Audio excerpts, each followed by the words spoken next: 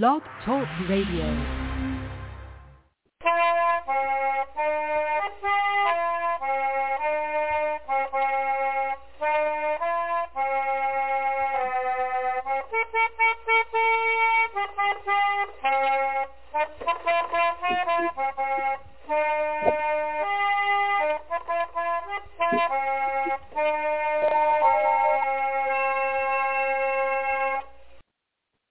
Hello, everybody, and welcome to Brindlebed Tales, where we learn about Laura Ingalls Wilder one-room schools and other social history. And the other social history is what we're actually working on today. But before we get to that, let's do a little housekeeping.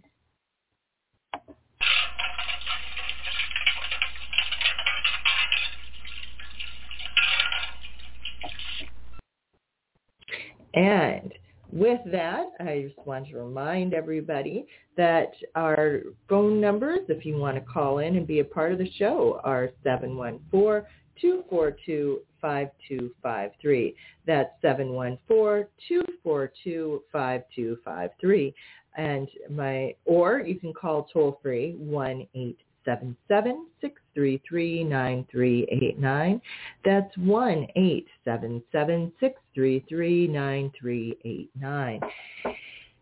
And in terms of what's coming up, I do have one program this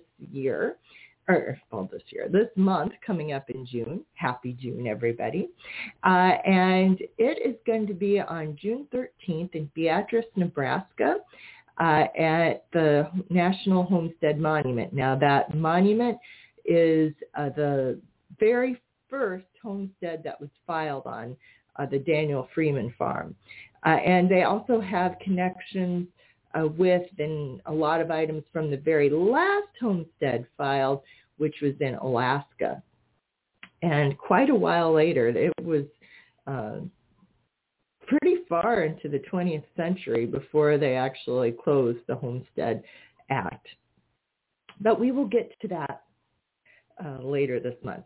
Now, it's not going to be one of my standard programs because I'm actually going to be on a panel with a group of other speakers talking about prairie authors and their interaction with the Homestead Act. So they're going to be live streaming that. So even if you can't come to Beatrice, be sure to watch for that link. And in terms of shows, I am still working on trying to get my schedule sewn up, and it has just been crazy this year. I do not understand why it's been so hard to get time to line up. But keep watching. I got an episode done earlier this week, and we're doing one today, so we will hopefully be getting a good set of episodes done this June. And I'm going to start a new series of those, I think. I've been thinking about it for a while, and I'm going to do an episode about each home site. So if you really are interested or planning a trip or you want to talk about visiting that home site, watch for those coming up. I don't have them scheduled yet either. It has really been a heck of a year to try and schedule anything. So with that, let's get on back to our program.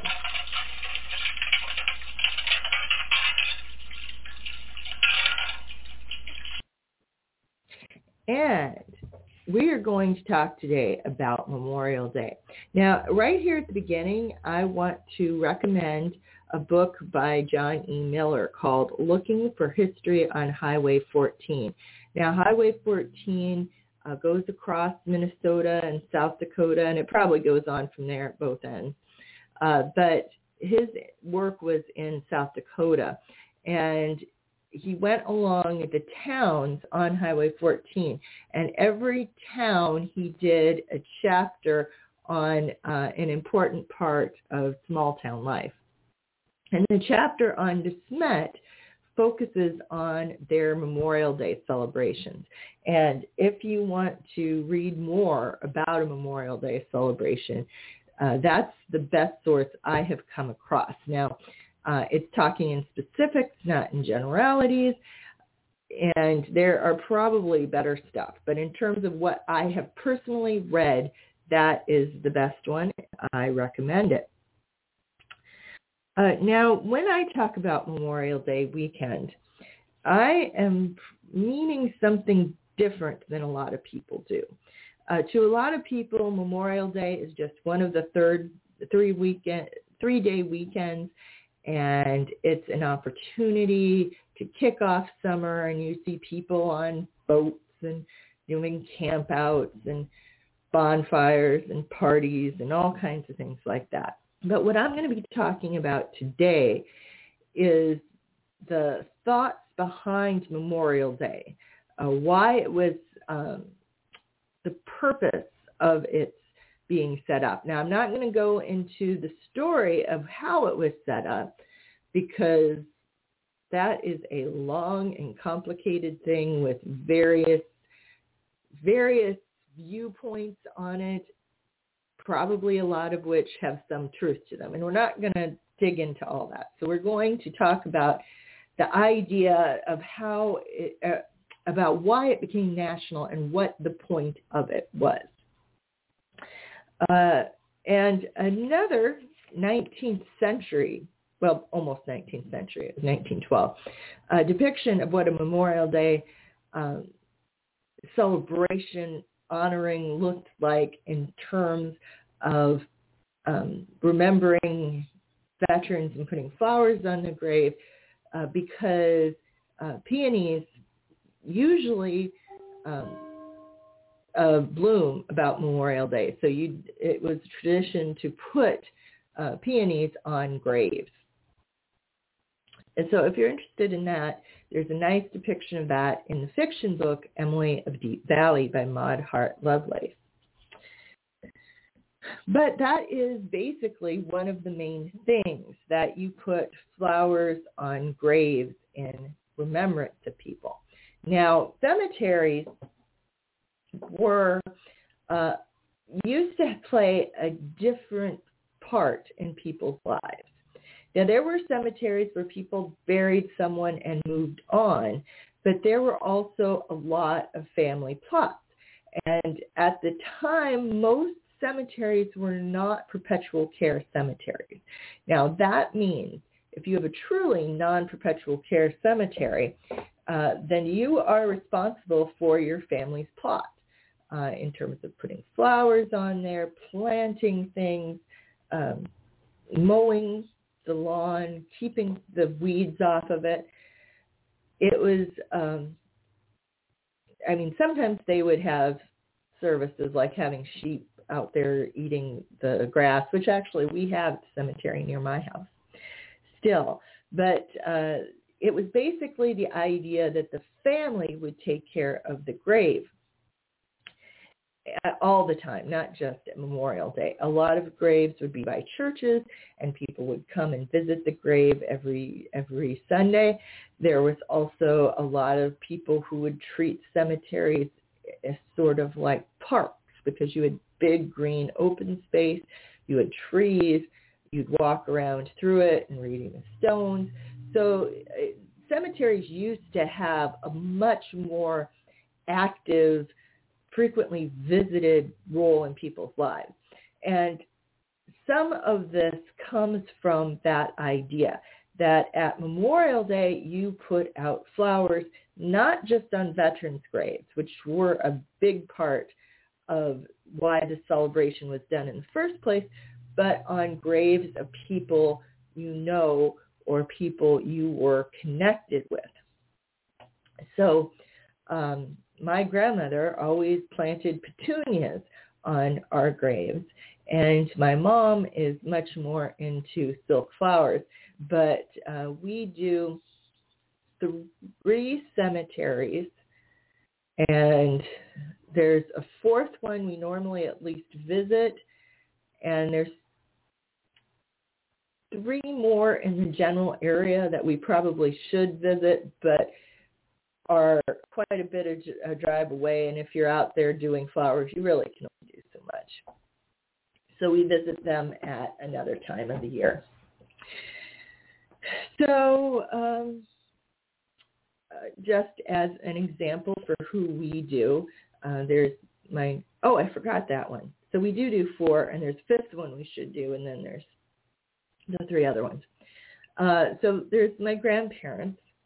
There's my great-grandparents. There's my great-grandfather's sister. There's my great-grandfather's other sister. There's my great-great-grandparents on the other side. There are my great-great-aunt and her husband. There is my grandparents. There is the wife of my brother's best friend. There is the mother-in-law of my great aunt. There's the lady who was the librarian who really inspired me in my job, Hazel Westgate. I loved her. She was so great. And she really did not have a lot of family around, so I always try and put a flower on hers. There's also a Pearl Harbor sailor who was killed at Pearl Harbor that went to school where my grandmother went to school, and in her yearbook, which, my God, yearbooks used to be so much better than they are now. In her yearbook, which you used to get out and look at, they had a tribute page to him, and he has a remembrance stone set up there, and I don't think he has any family left alive, and if he does, they never put flowers on his grave. So that Paul Herring Jr. is his name. So I always put a flower there. There are my I think he would have been great uncle. My great, I think that one would be because he was dead before I was. Okay, so he was great uncle. And uncles and aunts pick up greats sooner than grandparents, so he wasn't all that old. And my other great aunt, and we usually at least drive by my great aunt and my great uncle and a distant cousin are all on the same line. So that's our, and I forgot Fred. He was another great uncle. So we put a lot of flowers out, and we think it's important. We drive around the cemetery, and we look at the graves and take care of them. And you also do that at Christmas, but Memorial Day is the big day of the year, and you will look around and you will see flowers that other people have put out.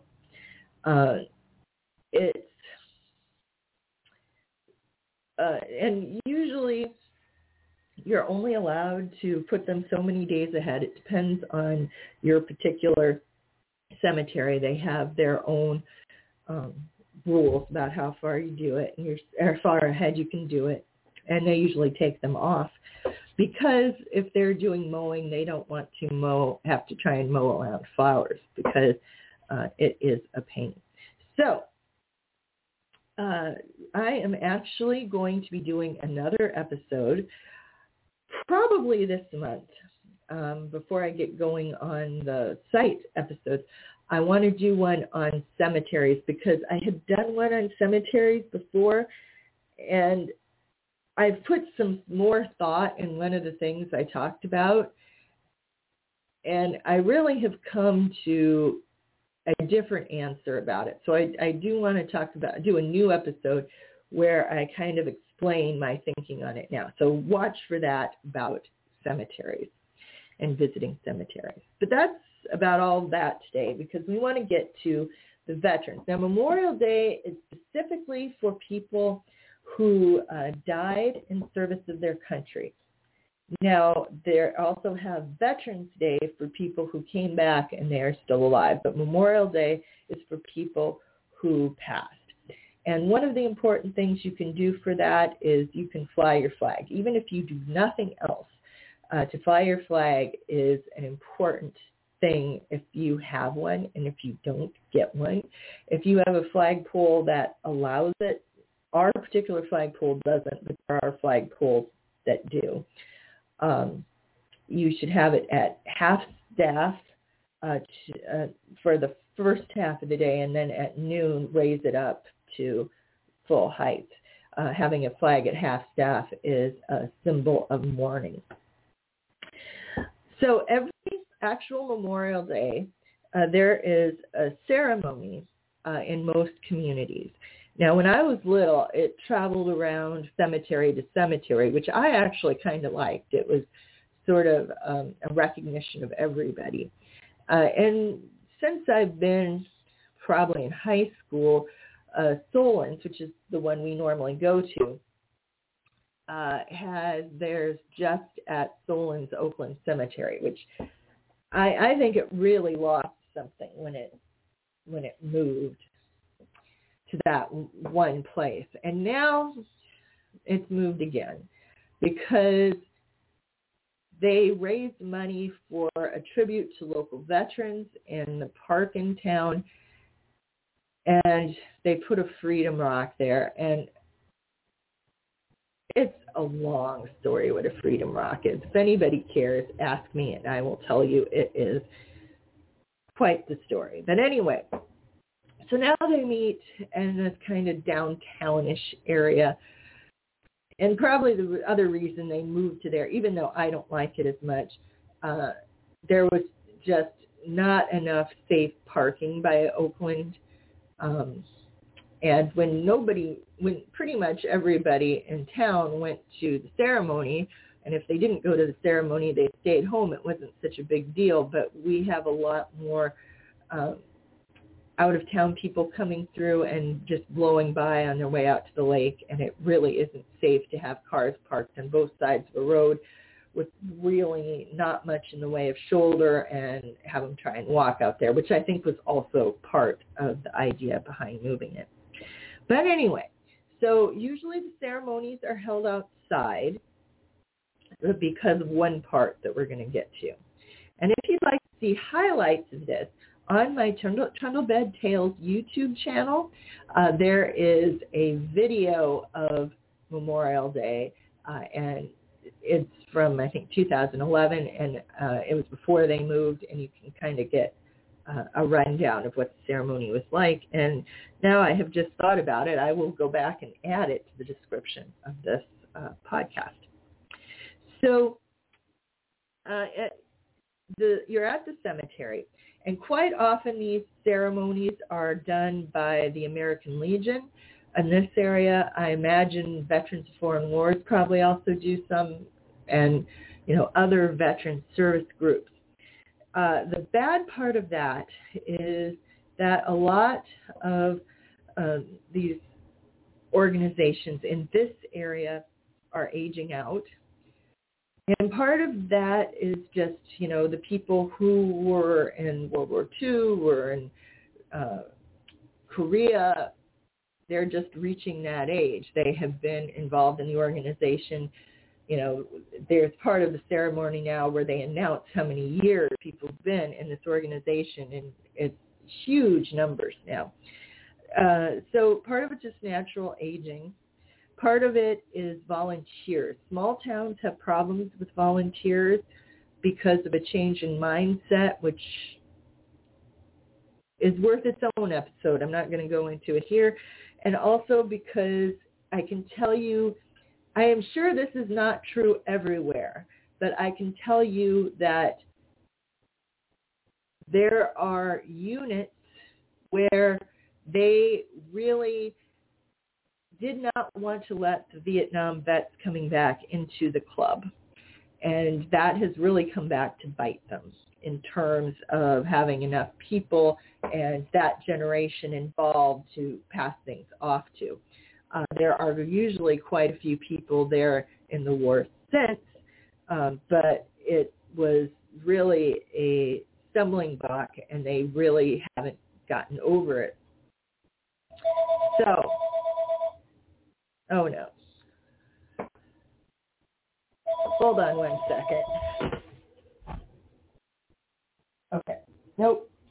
We're just going to hear the bell ring while I finish up. And I should apologize. I am doing this in the house because my brother has yet to get the internet out to my building that I had built so I would have a nice, quiet place with no phone to do this. So that is why we still hear the phone, and with being here by myself when it would be nice and quiet for the program, that means when the phone rings, there's nobody else to answer it. So apologies for that. Anyway, we are doing the ceremony. Now, the ceremony is normally organized as stand-up. You are standing to respect the veterans. Then, as I mentioned, a lot of people who had been involved in this were getting older, and they just couldn't stand. So they started bringing chairs.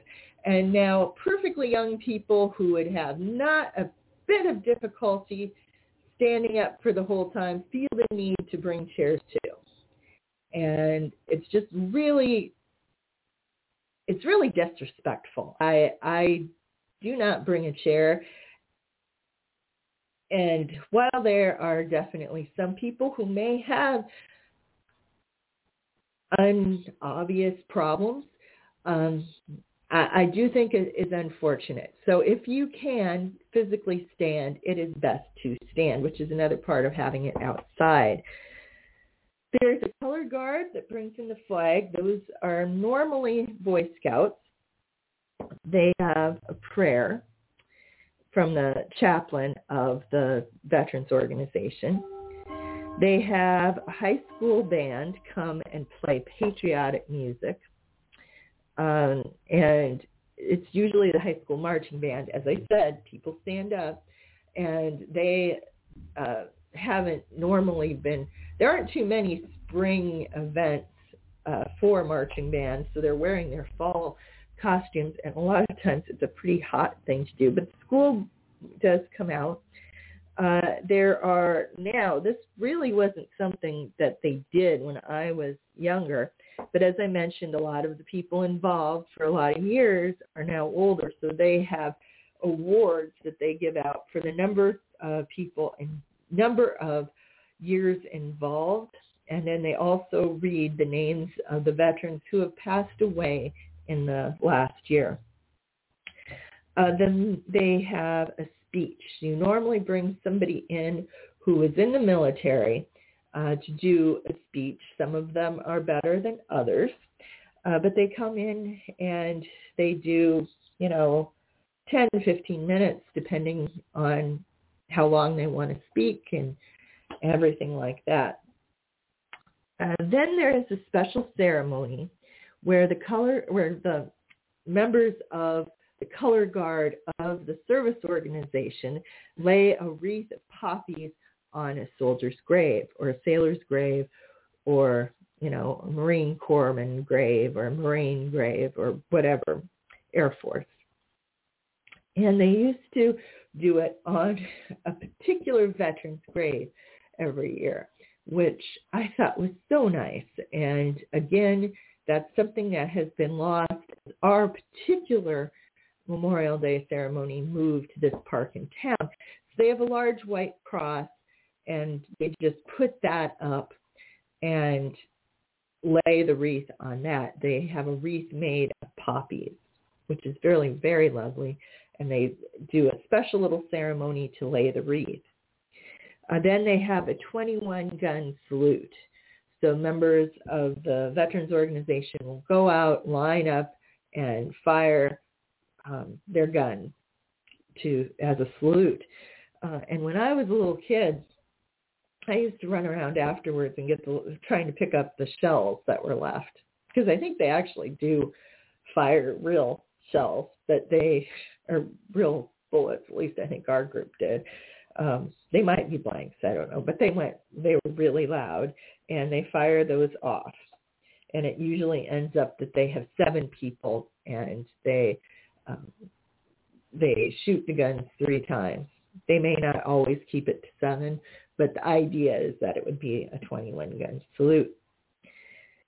Then they play taps, and I just think it's a super powerful moment, and it has made me cry sometimes because it's just so, it's such a moment of honor and sympathy and empathy. It is very, very powerful. And one of the veterans, or sometimes they get somebody from the high school band. Sadly, now they've had to go to recordings to some actual funerals, but I think usually they can get a live person for Memorial Day. And they have somebody right there play taps. And if you don't know what taps is, it's the do-do-do, do-do-do, do-do-do, do-do-do, do-do-do, do-do-do, do-do-do, do-do-do. And then they hold that last note, and they have set whoever is also I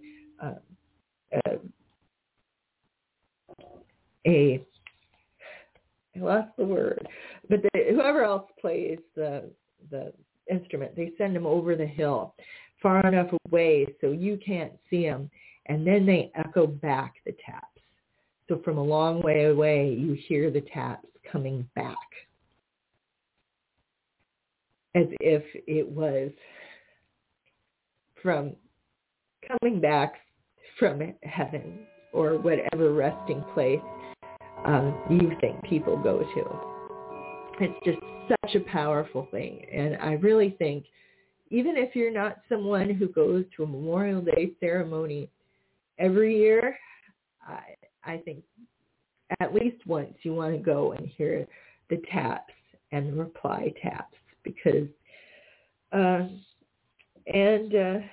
then they normally end up with the high school band playing a patriotic song, and they can do whatever ones they want. So, My Country 'Tis of Thee, Star Spangled Banner, Hail Columbia, and This Land Is Your Land. They do a different set of them every year. Just any patriotic song, the band director gets to pick that. And then everybody kind of breaks up. The veteran people usually invite everybody back to the hall and that's really the end of the Memorial Day ceremony. I highly recommend you go to it. I know, as I say, a lot of people see Memorial Day as a celebration to kick off the beginning of summer. But that's really not what the purpose was. And even if you're doing things to kick off the beginning of summer, even if you don't have any graves nearby of families or friends to decorate, I really think you really should at least once in your life go to a Memorial Day celebration and hear the taps. It's just such a sign of respect and such a powerful reflection of what's going on. So that's the end. That's what Memorial Day services are. I think they're really important, and I hope that you will now take this opportunity to go and visit one yourself. Thank you very much, and thank you for joining me on Trundlebed Tales. Come visit me again next time, and remember to brighten the corner where you are.